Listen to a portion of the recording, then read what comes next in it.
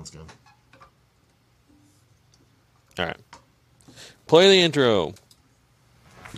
Hey guys, I'm Jordan Fromer.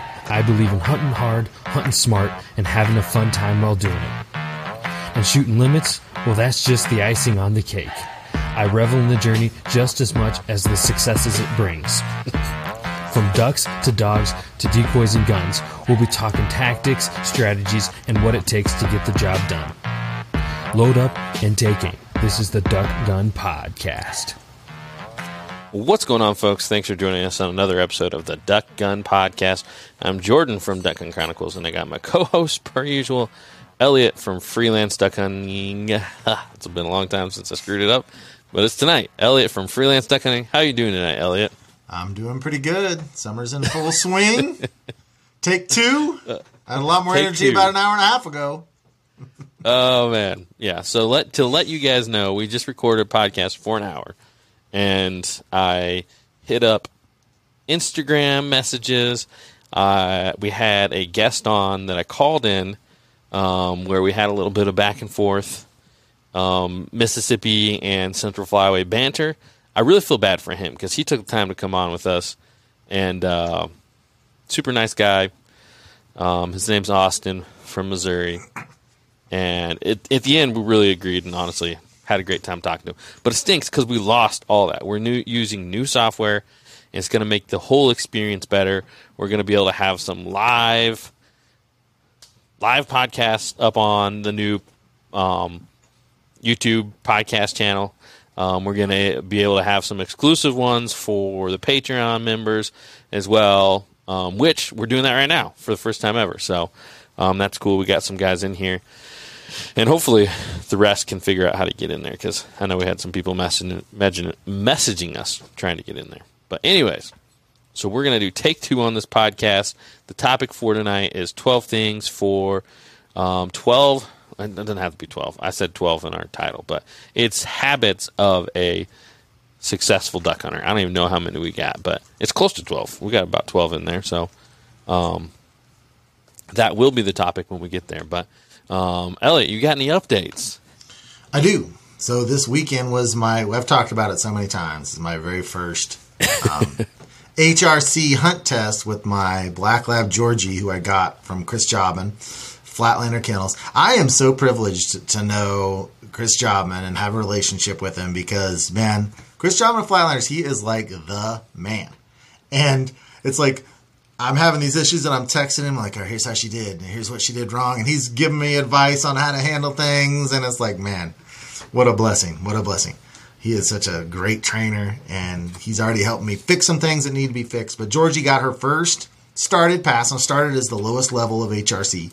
It's pretty easy, and so you walk up there, you've got two marks. So one bird, a real live dead bird, flies out, they throw it up in a thrower, and someone shoots a gun, and then the dog's got to mark it, go get it, bring it back. And so you do that on two different marks, two different places. That's it. That's all it is. Two of those on land, two of those on water.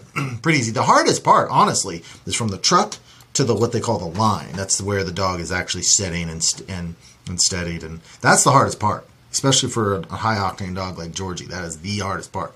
So we had never done it before. It was a great experience. Georgie got her first ribbon ever. She passed, no problem at all.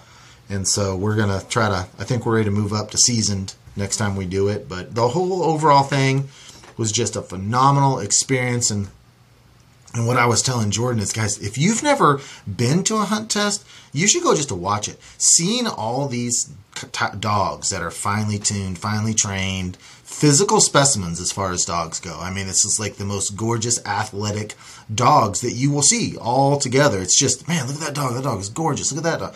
It's amazing. If you've ever been to a dog park, compare that to what you see at a hunt test. It's like going to a professional football game or a college basketball game or something where you're seeing these animals that are just obvious athletes. It's a fun, really, really cool environment. And I am not ribbon chasing. I don't care about that. I want to prove to myself that I can get a dog to pass a finish test. That's my goal. So it was a great weekend. Tons of fun. Awesome. Yep. Definitely followed along with that. You sent some Marcos and you've been putting some stories and all that kind of stuff. So super cool to see, and glad Georgie was able to excel, and excited to see kind of where you go from here on that. Yeah, I am too. We've got another test in June. I was only able to run one of the 2 days, so you can run a Saturday test and then a Sunday. So you can actually come out of the weekend with 2 different ribbons, a Saturday and a Sunday. But I couldn't do it Saturday, so I could only do it on Sunday. So I got the 1 ribbon, which is worth actually 5 points if you're keeping track of points. And they keep track of your points, and you need I don't know how many in starter. I know in season you need 40 points to be considered titled in season, but you don't have to be titled to move up. It's just a different set of a ribbon. Honestly, I don't care about the titled thing. I think it's more important if you're trying to breed your dog or whatever. But yep. Or if you're just into it for fun. Right. Yeah, it's like you're playing a video game. You want to pass the level, competitive, right? Sure. And I would like to. That's fine if we get the titled. I'm trying to prove to myself that I can self-train a dog to that finish level. That's important to me. I don't really care about, Georgie's titled. Of course, it'd be nice to say, I guess, she's titled and finished, right? Yeah. It's like a badge of honor or whatever. Right. Yep. Awesome. Well, I don't have a lot of updates, kind of, with where we're at in the off season and all that, which it's coming fast. We got a lot of stuff we're working on. It's coming fast. But, I have not been doing a lot of waterfowl stuff right now, So, but one thing I did want to touch on, I got a message from a guy on Instagram. His name's Evan. And so he says, "What's up, man? Fellow Indiana waterfowler. Elliot and your videos are one of the major reasons that I finally got the confidence to get out and try duck hunting for the first time. Anyways, I bought a sneak boat for the river with no real plans on how I'm going to utilize it yet. After re-listening to some of your podcasts and videos around the time you bought yours, and you've also voiced that you didn't know exactly how you were going to utilize it. I'd be interested to hear how you ended up utilizing it this season." So he goes on and says some other things, mentions Elliot and his new boat as well. Hope your off-season projects go well. So thanks, Evan. First off, thanks. Awesome. It's super cool to hear that kind of, that our videos and stuff from the podcast as well kind of got you into duck hunting. It's just, honestly, that's super cool to hear. So I will say on Sneak Boat, for me, mostly I just used it kind of getting here and there. I did hunt out of it. I had 2 or 3 iterations of blinds I built this last year, and I actually took it off this off season. So I really wasn't too happy with my complete idea for the blind. It never worked how I wanted. I wanted it to be collapsible, fold in and out. Just didn't happen. But I did everything from hunt out of it, try to sit in it like a layout boat, and tried sitting on seats, all kinds of stuff. The hide wasn't good enough just to sit in it. No matter what I tried with my homemade blinds. Maybe you could make one. You can make a homemade blind that would be good enough, but I didn't. So not for lack of trying. But I think in the future, my plans will be, I saw Four Rivers has a blind that you can buy that's an attachment for their boats. I think it'd fit on my Sneak Boat.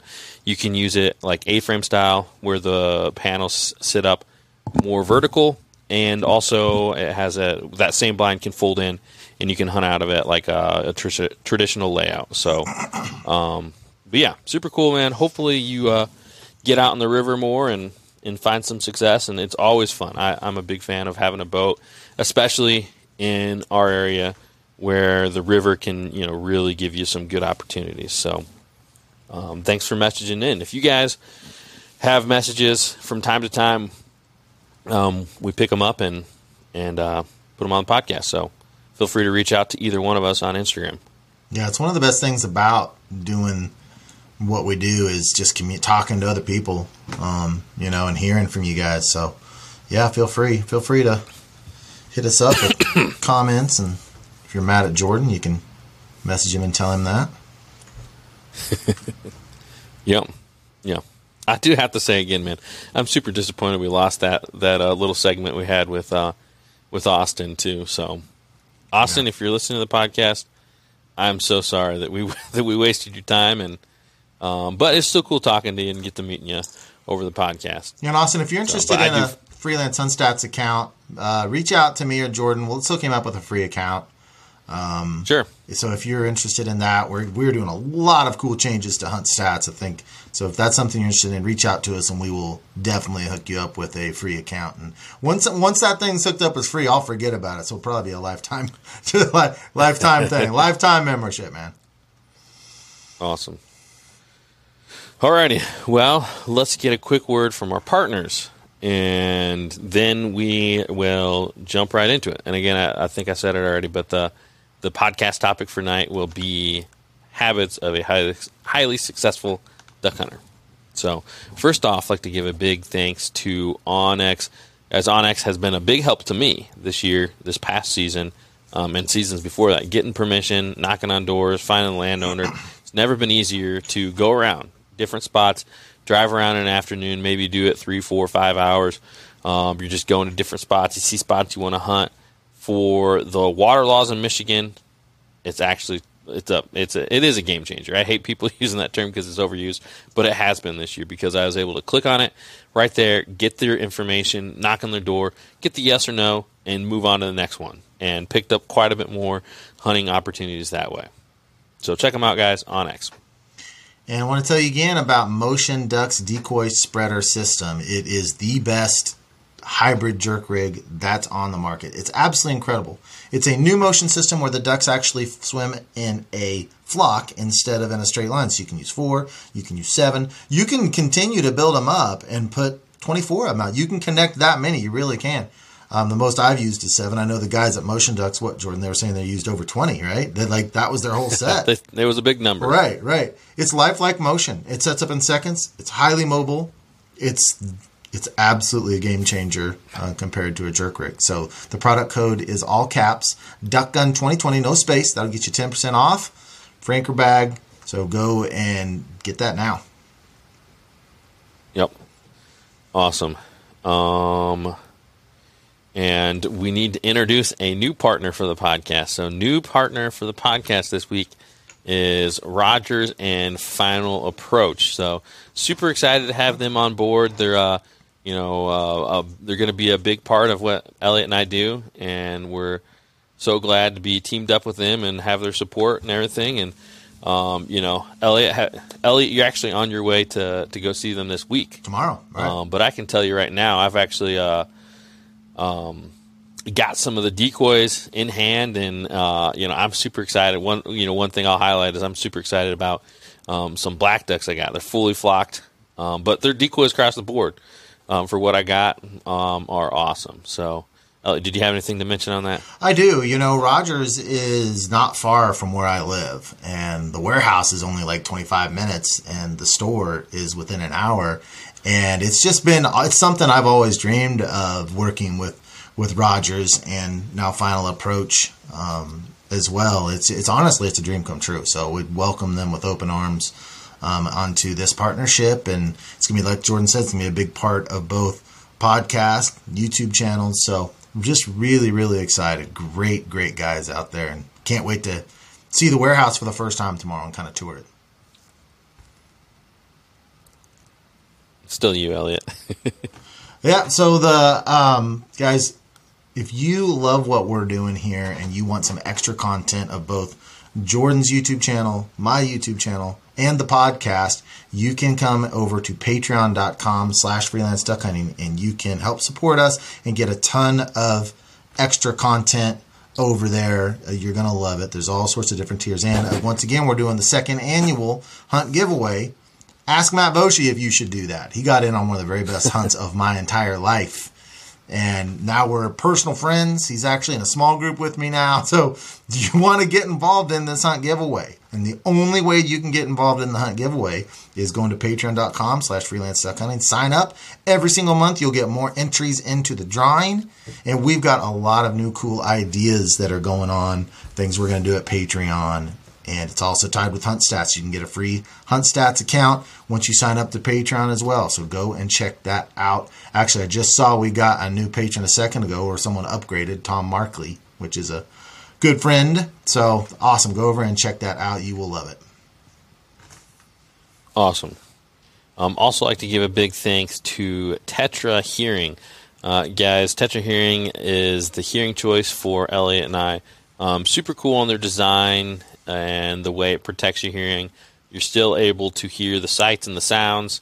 Well, you're able to hear the sounds of duck hunting, whistling wings, the ducks quacking, your buddies talking, all that kind of stuff. It doesn't cancel out that. They've designed it where those wavelengths don't get canceled out. But when someone fires a gun, boom, or loud quacking right there in the blind, it'll cancel out those noises that will give you hearing loss over time. We all know duck hunters, older duck hunters, that have lost hearing over time.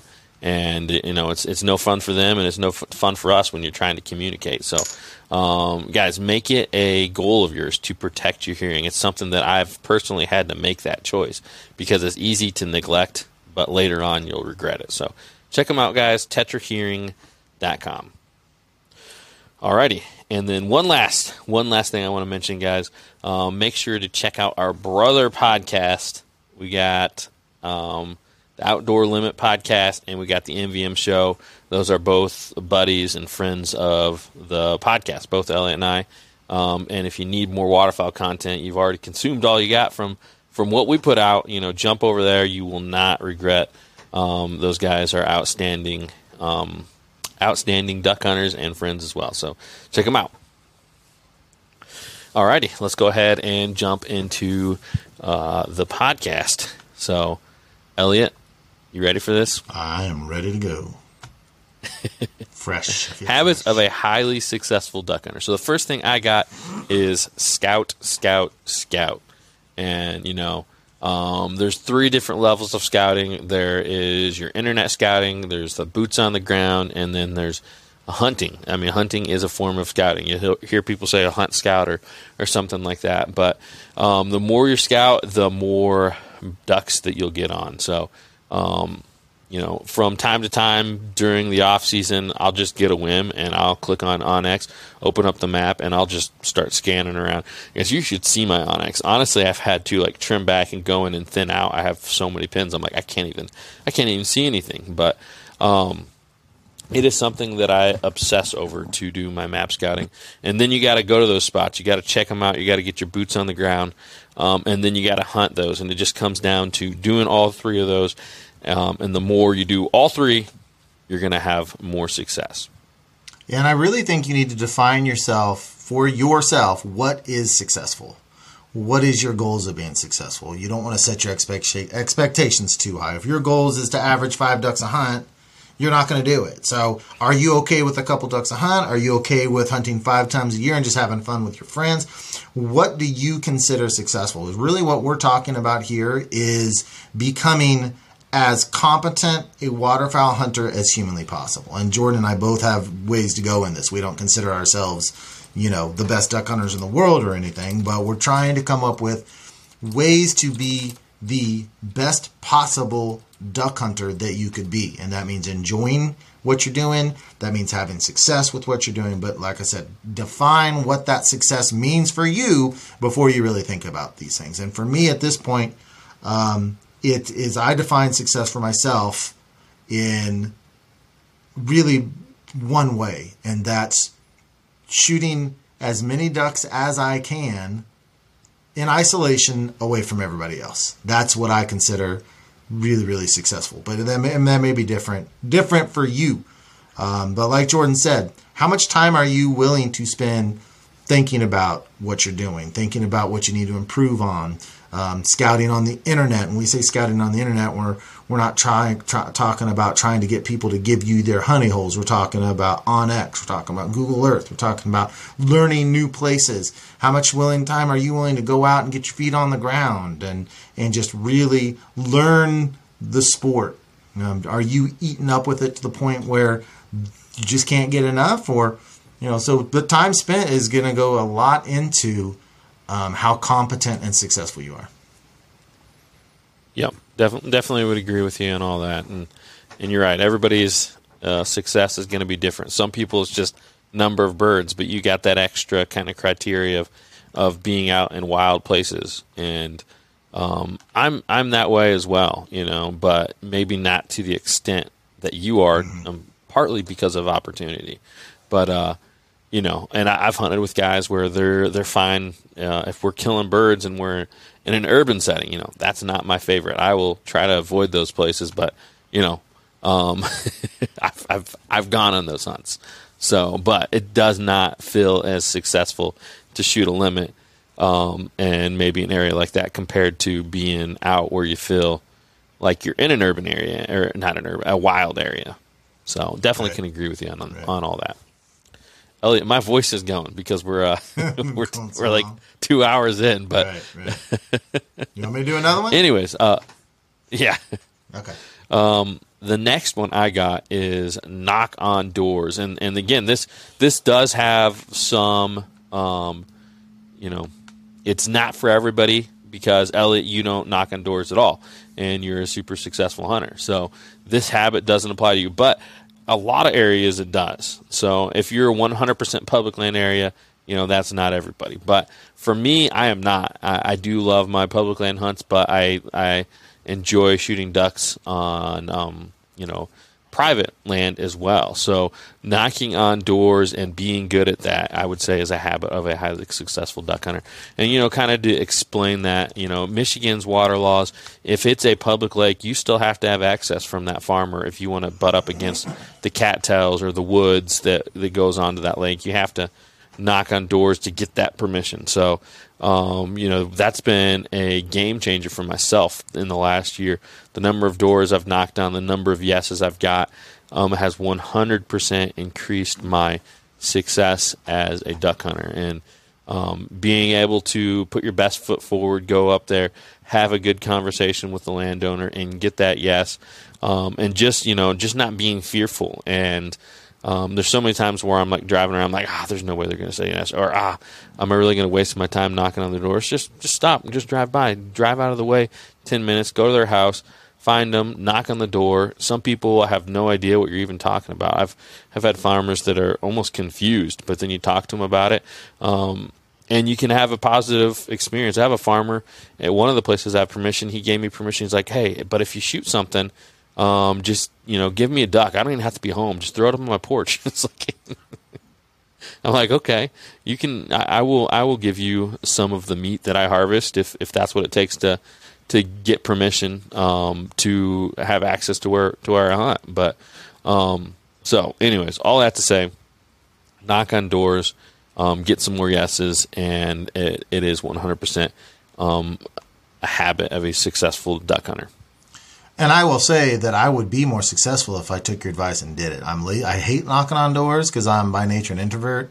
But there's a lot of good farm ponds in my area, and you've been at me to go do it. And if I did it, I'd be more successful. There's no doubt about it, especially because there's times where these birds go nocturnal, and a lot of times during the day they're on farm ponds. I know they are. So I actually need to take your advice and improve on that. We've been talking about it for a while.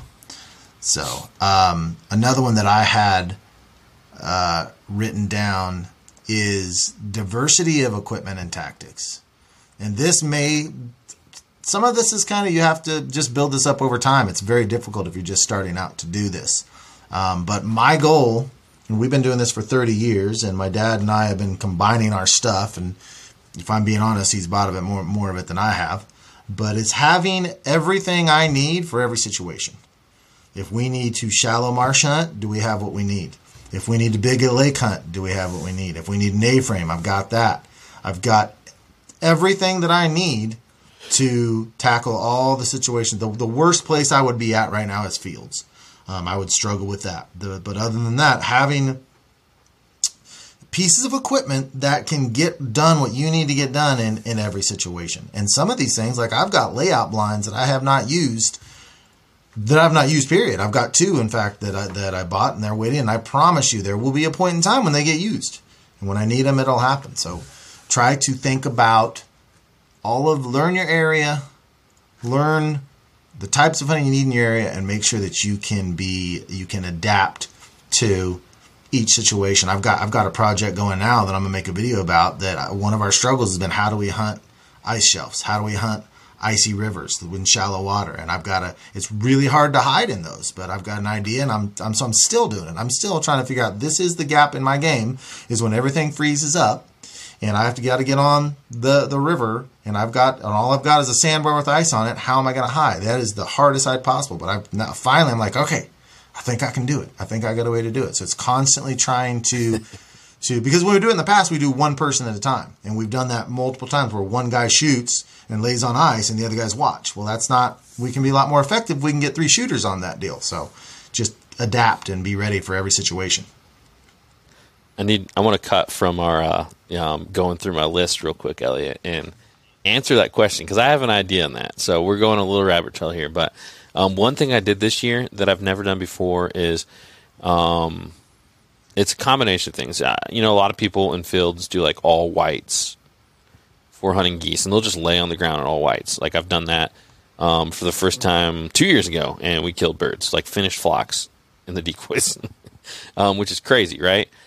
And so the second part to this is for the first time this year I did where we, on snowy fields, we hunted in A-frames with white covers, no brush at all, right. White covers, and then you wear all whites and hide in there. I 100% think that if you did that on ice and had a A-frame with the white cover on it and everybody was wearing white gear, that you would finish flocks right in your decoys. And that's actually the idea that I'm going to do. But I'm going to take it a step farther. I'm going to take that HTR A-frame and I'm going to cut it down. And I'm going to make it lower profile.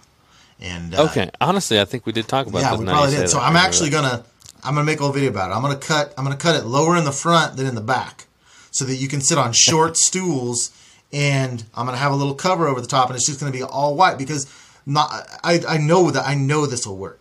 And the great thing about it is, like, the problem we got into last year, and this content was actually on Patreon, this is the only place you could see it, is that we drug in an A-frame, a regular A-frame, on that last hunt. Did you see that video, Jordan, where we drug in the A-frame? I don't think I did. I'll have to go find that one. It was the last hunt of the year, so you must not have got to it. I know you were going through the videos, but we were with Jason, the little slayer. But we drug in, dragging an entire A-frame in can be a lot because they get really, really heavy.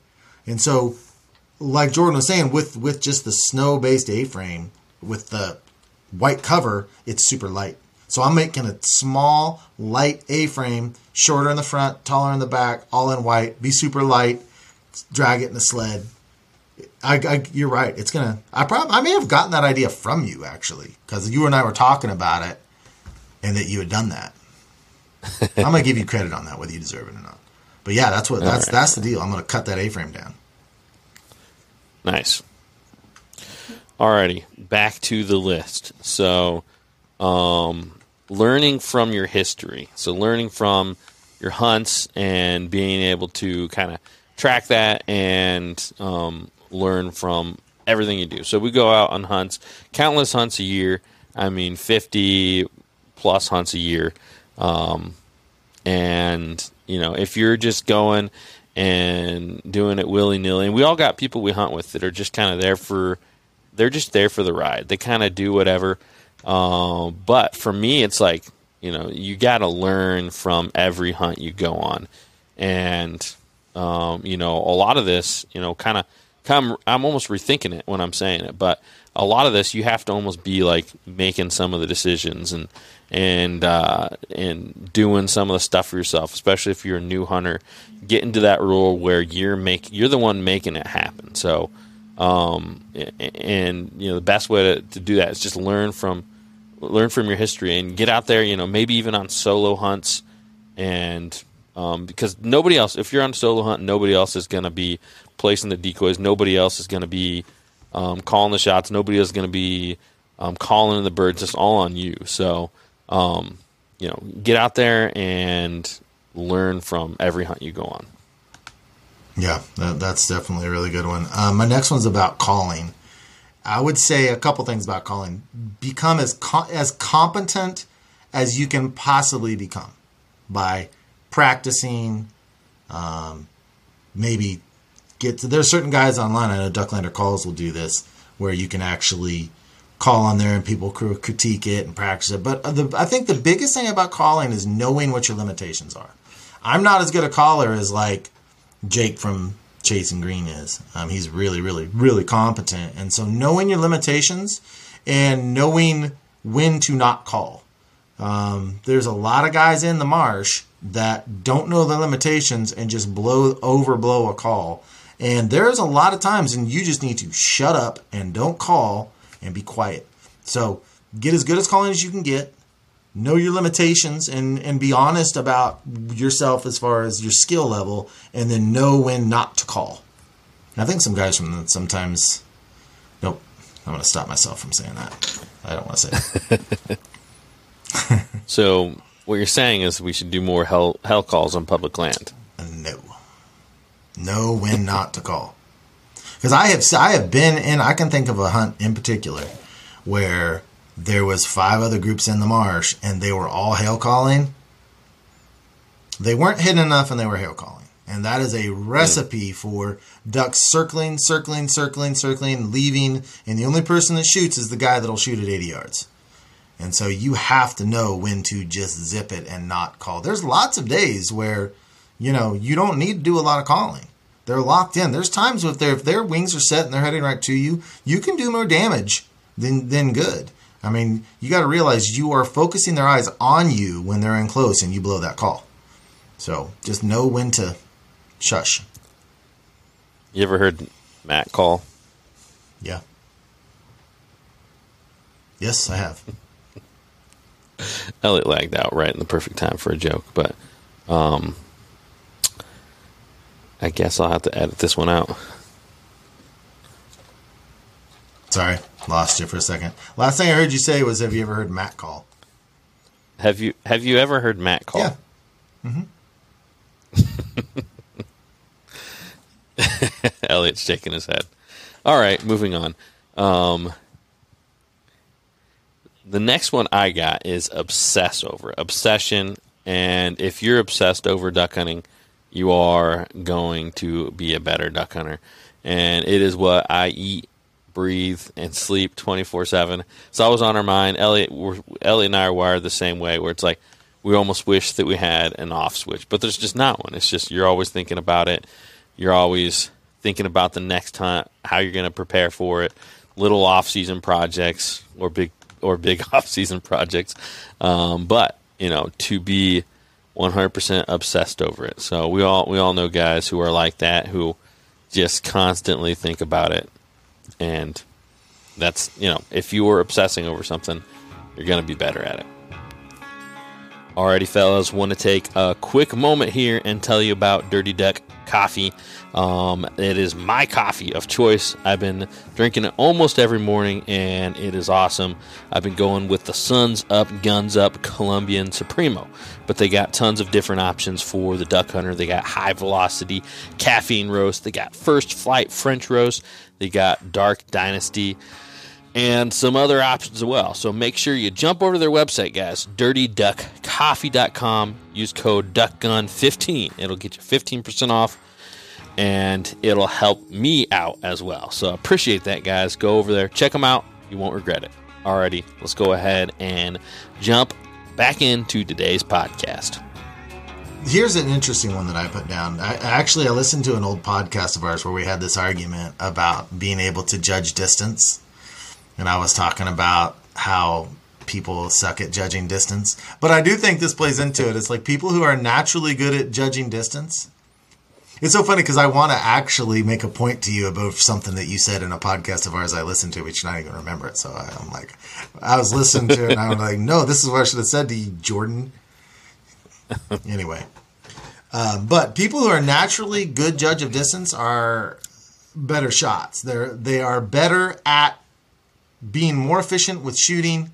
They're better at wounding birds because if you can gauge, okay, that's 40 yards, that's 45 yards, that's 35 yards. If you're good at that, then you're going to more cleanly kill your birds. You're going to lose less birds. You're going to be more efficient. You're going to waste less shots. So your pocket is going to spend less money on it. So I think being a natural... You meant to say better at not wounding birds, because you said better at wounding birds. Yeah, I'm sorry. Just to clarify. Thank you. Better at not wounding birds. Better at, just doing a better job of being more efficient and just being a competent shot in general. That's something that, honestly, I've had to work on a lot over my career. I've gone from a below average shooter to, if you look at my shooting percent, above average, but a lot of that's just my shooting shot selection. But, I mean, that plays into it. I mean... and I'm left-eyed dominant, so or I have to shoot with one eye shut. So it's something that I've had to actually work on. I've had to work on shouldering my gun properly. I've had to work on looking down my barrel. I've got to, so the whole patterning your gun, all of that around shooting and gauging distance, and just become as competent at pulling the trigger at the right times and cleanly killing the birds that you shoot at as possible. And that takes work. That takes effort. Yep. And I'll kind of add on to that. And I had one, and I'll just tack it on to the end of this one. But it's make the most of every opportunity, and that kind of goes hand in hand with what you're saying. If you're a good shot and you're killing the birds, then you're making the best of each opportunity. Especially on some of the hunts that I get on where it's like, it's not a target-rich environment, right? You're going to have a few come in the first couple hours of the day, and that's really it. You got to make the most of those opportunities. So, and when I say that, I don't mean like, hey, these are the only birds you're going to see, so shoot them at 60 yards. That's not what I mean. I mean like, when they come in, make sure that you have that killer instinct. Right when they come in the decoys, you're up, you're on them, you're shooting them clean. You're not missing, and you're making the most of your opportunities. Because if in Indiana, we have a 4 mallard limit. I mean, if you have 2 or 3 groups come in, and you're on your A game for shooting, you can limit. You can finish your limit of 4 mallards in those groups. And I have days like that where I'm like, man, I missed a couple shots, and I'm not going to limit because of it. So it's making the most of those opportunities. So. And then to move on from that, I will say that another habit of a highly successful hunter is not being one-minded or not being stuck with your original plan, being willing to make those moves. And I'm a huge fan of making moves, and it grinds my gears when I hunt with people who don't want to move. But if you see something's happening and you have it happen once, you have it happen twice. It's like, man, for me, I'm like already thinking about like, how can we get in position to make that happen with those birds finishing our decoys?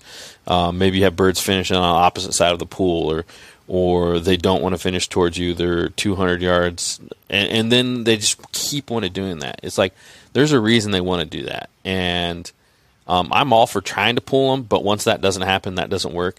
Don't be stuck in that mindset that you have to make this work. No, do what the ducks want to do. Go where the ducks want to be. You can lose a couple groups and get over there, and then the birds that are going to work in after that, then you're in position. So, I mean, I have countless, maybe not countless, but I can definitely think of times where we made moves, and it was great. Actually, I just made an Instagram post today about the hunt with the me and Josh went on the Clab in Kansas a couple years ago, and we started out in the morning, and we killed a couple birds, and then after that, every bird wanted to drop 250 yards away from us at the end of the pool, and that happened like even while we're killing birds at first light, I saw birds dropping in over there, and then it happened once or twice more. I'm like, hey man, we got to move, and Josh was all for it.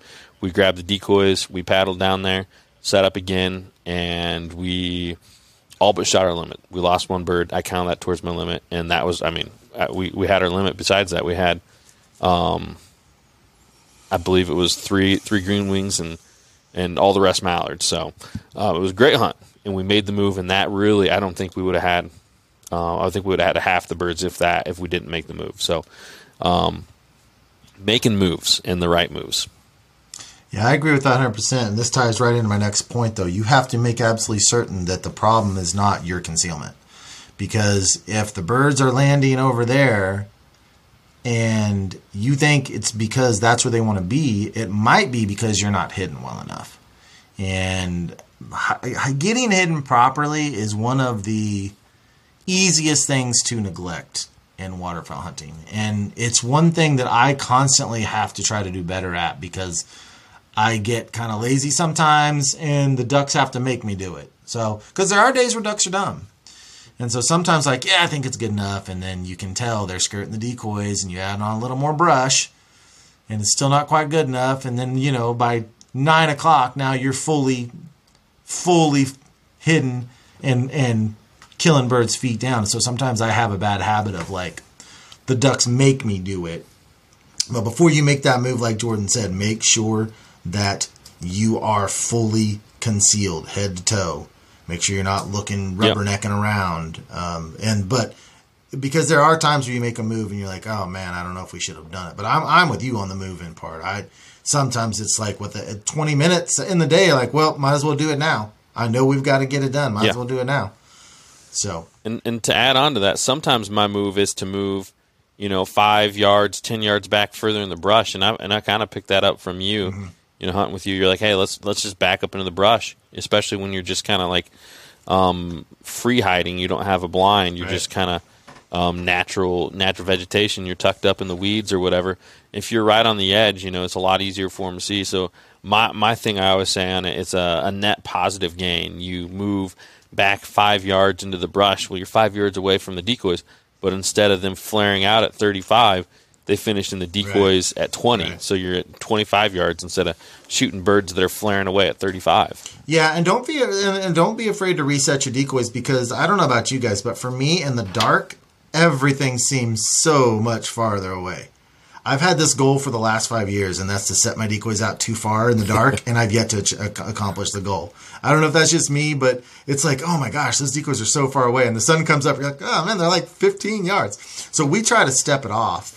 We try to actually step off to the spinner. How far is it to the spinner? And I do that every time now, because it's a difficult thing. So, don't be afraid to get out there and make those changes. Whose turn is it? Mine or yours? I've lost track. I think it's yours. Back and forth. So, making good connections in the waterfowl community that can, what I call your calling tree, which anymore now it's like text, but developing people that you can trust, that hunt your same areas, that you can share information with. This is so valuable, unless you can just scout all the time. And I can't do a lot of scouting. So I've got a few people, and in my notes I have written down making safe connections, because you've got to be very, very careful, because if you're going to get information from people, you have to give information to people. So be very, very careful who you let into the circle of people that you share information on. But the more people that you have to trade information with, the better. And the better you're going to do, as long as you pick the right people. But this is a huge asset to have a calling tree of people that you can kind of... I've got guys that I talk to Jason and Little Slayer like this. We are texting on a regular basis during hunting season, and then after hunting season, we just don't hardly talk at all. And I genuinely like him. I genuinely like him as a person. That's just our relationship. We hunt together about 3 times a year, but we're constantly trading information. And so having those types of relationships are really, really good to have. Definitely can agree with you on all of that. So, and the last one I got is to hunt more. And this kind of goes without saying, but, the more you hunt, the better off it's going to be. It's just something you got to get out there and do it. You just got to hunt. So, all the guys that I know that are really good hunters hunt a lot. So, that's kind of the one I want to wrap it up with a bow on that. You got any more to add to that, Elliot? Work on your weaknesses. Just be honest with yourself about what you need to improve on, and get out and to improve it. And that ties right back into how much desire do you have to excel at this sport.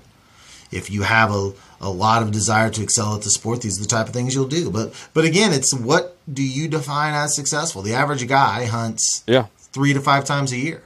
So for him, being successful is having fun with his friends. And a lot of these lists do not pertain to people that all they want to do is have fun with their friends. This is really like for the people that are ridiculously obsessed with the sport of waterfowl hunting. But yeah. I mean, it comes down to if you want to shoot more mallards in a year, a good option is to hunt more. But if your idea of success is to mentor your nephew, then it's going to be very different. Your whole season is going to be very different. It's going to be about making his experience good. Bringing snacks and making sure he's warm and making sure that he's in a successful hunt and that you're not hunting too long.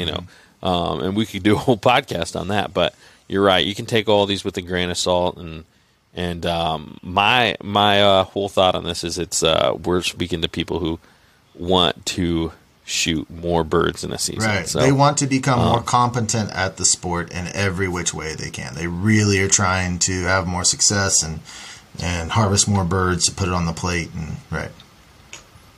Yep. Awesome. Well, I am tapping out, guys. This is episode 2 of the same one. I almost feel like the first one went a little smoother, but you live and you learn. We got this new software, so stay tuned, guys. We'll give you updates on it because we're going to actually be able to do some live video ones and some exclusive ones on Patreon as well. So we're both pumped about this. You'll just have to deal with it. You'll get to hear live without the edits. Elliot lagging out, 2-3 times a podcast and his fuzzy video feed, but all in good fun. So, anyways, last words, Elliot.